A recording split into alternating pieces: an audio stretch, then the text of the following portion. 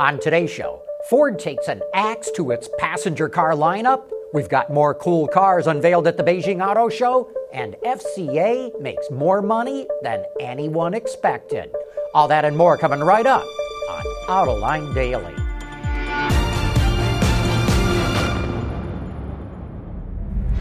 This is Autoline Daily, the show for enthusiasts of the automotive industry. China is making a big push for new energy vehicles, and that is what the Beijing Auto Show is all about. Honda introduced the Everest EV concept. It didn't reveal many details, but it did say the CUV is a concept for the first mass-produced Honda EV for China. It goes on sale before the year is out. And you know Honda, while they call this a concept, the production version will look almost exactly the same. Nissan introduced the Sylphy, its first electric car made in China for Chinese consumers. It's based on the Leaf, which isn't a big surprise because it looks exactly like a sedan version of the Leaf. This EV will have a range of 338 kilometers, that's about 210 miles, and that is based on China's test standards. It goes on sale later this year. Nissan's Chinese partner Dongfeng, with its brand Venucia, debuted the X SUV, which is said to reflect a new design language for the brand. And Jeep unveiled this three-row SUV called the Grand Commander. You'll notice styling cues from the Jeep Yuntu concept, as well as a few other bits and pieces from its current lineup. The SUV is powered by a 230 horsepower, 2-liter turbocharged 4-cylinder engine, mated to a 9-speed automatic. If you're wondering if the Grand Commander will make its way to North America, we don't expect it to.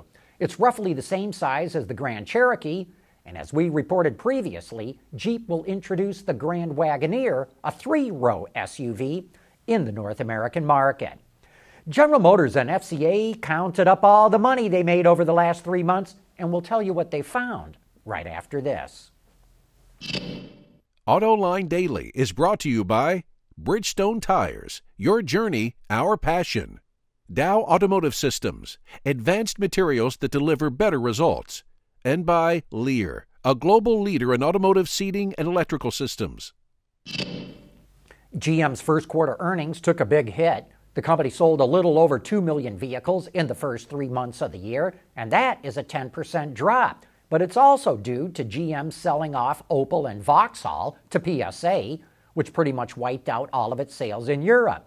Its revenue came to $36 billion, and that was a 3% decline, and its operating income plunged 80%, while its net income plummeted 60%. But, gotta point out, the bottom line was also heavily impacted by restructuring costs in South Korea.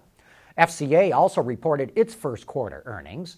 The company sold over 1.1 million vehicles, and that was up 7% from the year before. However, its revenue fell 2%, which the company blames on foreign exchange rates. Its EBIT of 1.6 billion euros was a nice 5% gain, and its net profit soared nearly 60%. Ford's taking an axe to its passenger cars, and coming up next, we're going to tell you which cars are going to disappear from its showrooms.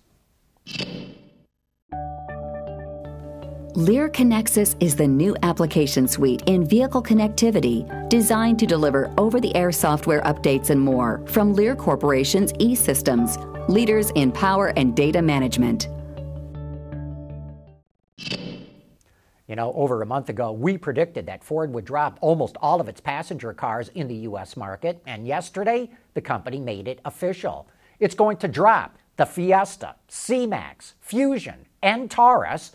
The only cars that Ford will keep are the Mustang and the Focus, and it's going to import the Focus from China.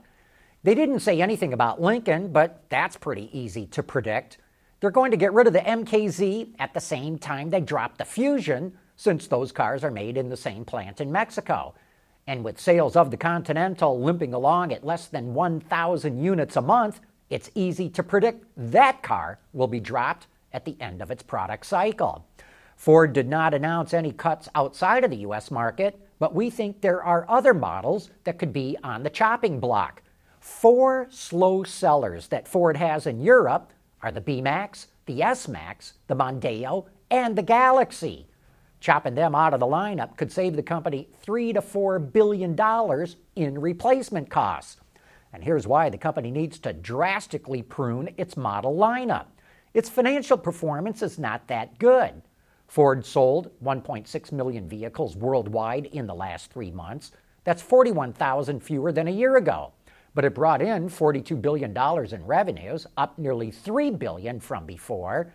But even though its revenue is up nicely, it posted a lower EBIT of $2.2 billion, and its net profit barely rose, even though the company's tax bill fell by nearly $500 million. If not for Trump's tax cut, profits would have been down 21%. Here's the problem in a nutshell. Even though Ford's revenue went up by 7%, its costs were up by 8%. And the fastest way to cut costs is to cut out models.